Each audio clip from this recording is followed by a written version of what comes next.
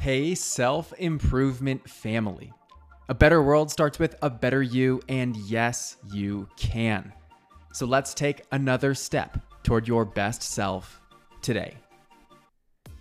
I wanted to share this quote with you today because hopefully it will give you the encouragement you need to start living at your next level. The committed person, win or lose, is the one who finds the real excitement in living. This is a classic example of how the beauty of our human experience is found in the process and not the outcome. We hear it all the time. It's about the journey, not the destination. And that's not just a feel-good saying. The most successful people in the world have said over and over again that their happiness isn't found in things or accolades. It's in the pursuit of all of it that they feel most alive. But what does it mean to be a committed person? As Teddy Roosevelt says, it's the person in the arena. It's putting yourself out there in ways that challenge you and evolve you. When you're committed, it means that you are in it, finding your way, and doing what you can to do better. It's so easy to be content with how things are, where things aren't bad, but they aren't that good either. It's that space where it's all good enough, and you don't feel really motivated to do anything about it.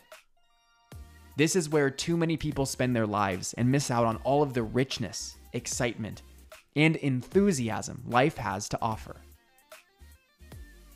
Being the committed person means doing things differently to create new results and experiences.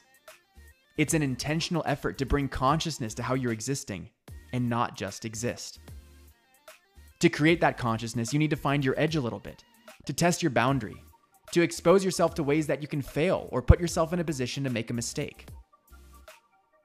But why put yourself in that kind of a situation? Because that's where you find the real excitement in living. Win or lose, that's where you feel most alive. And do you know what that requires? Being bold.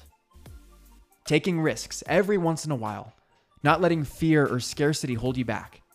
Being courageous and optimistic as you take action to shape your future. So what can you do today to be this person?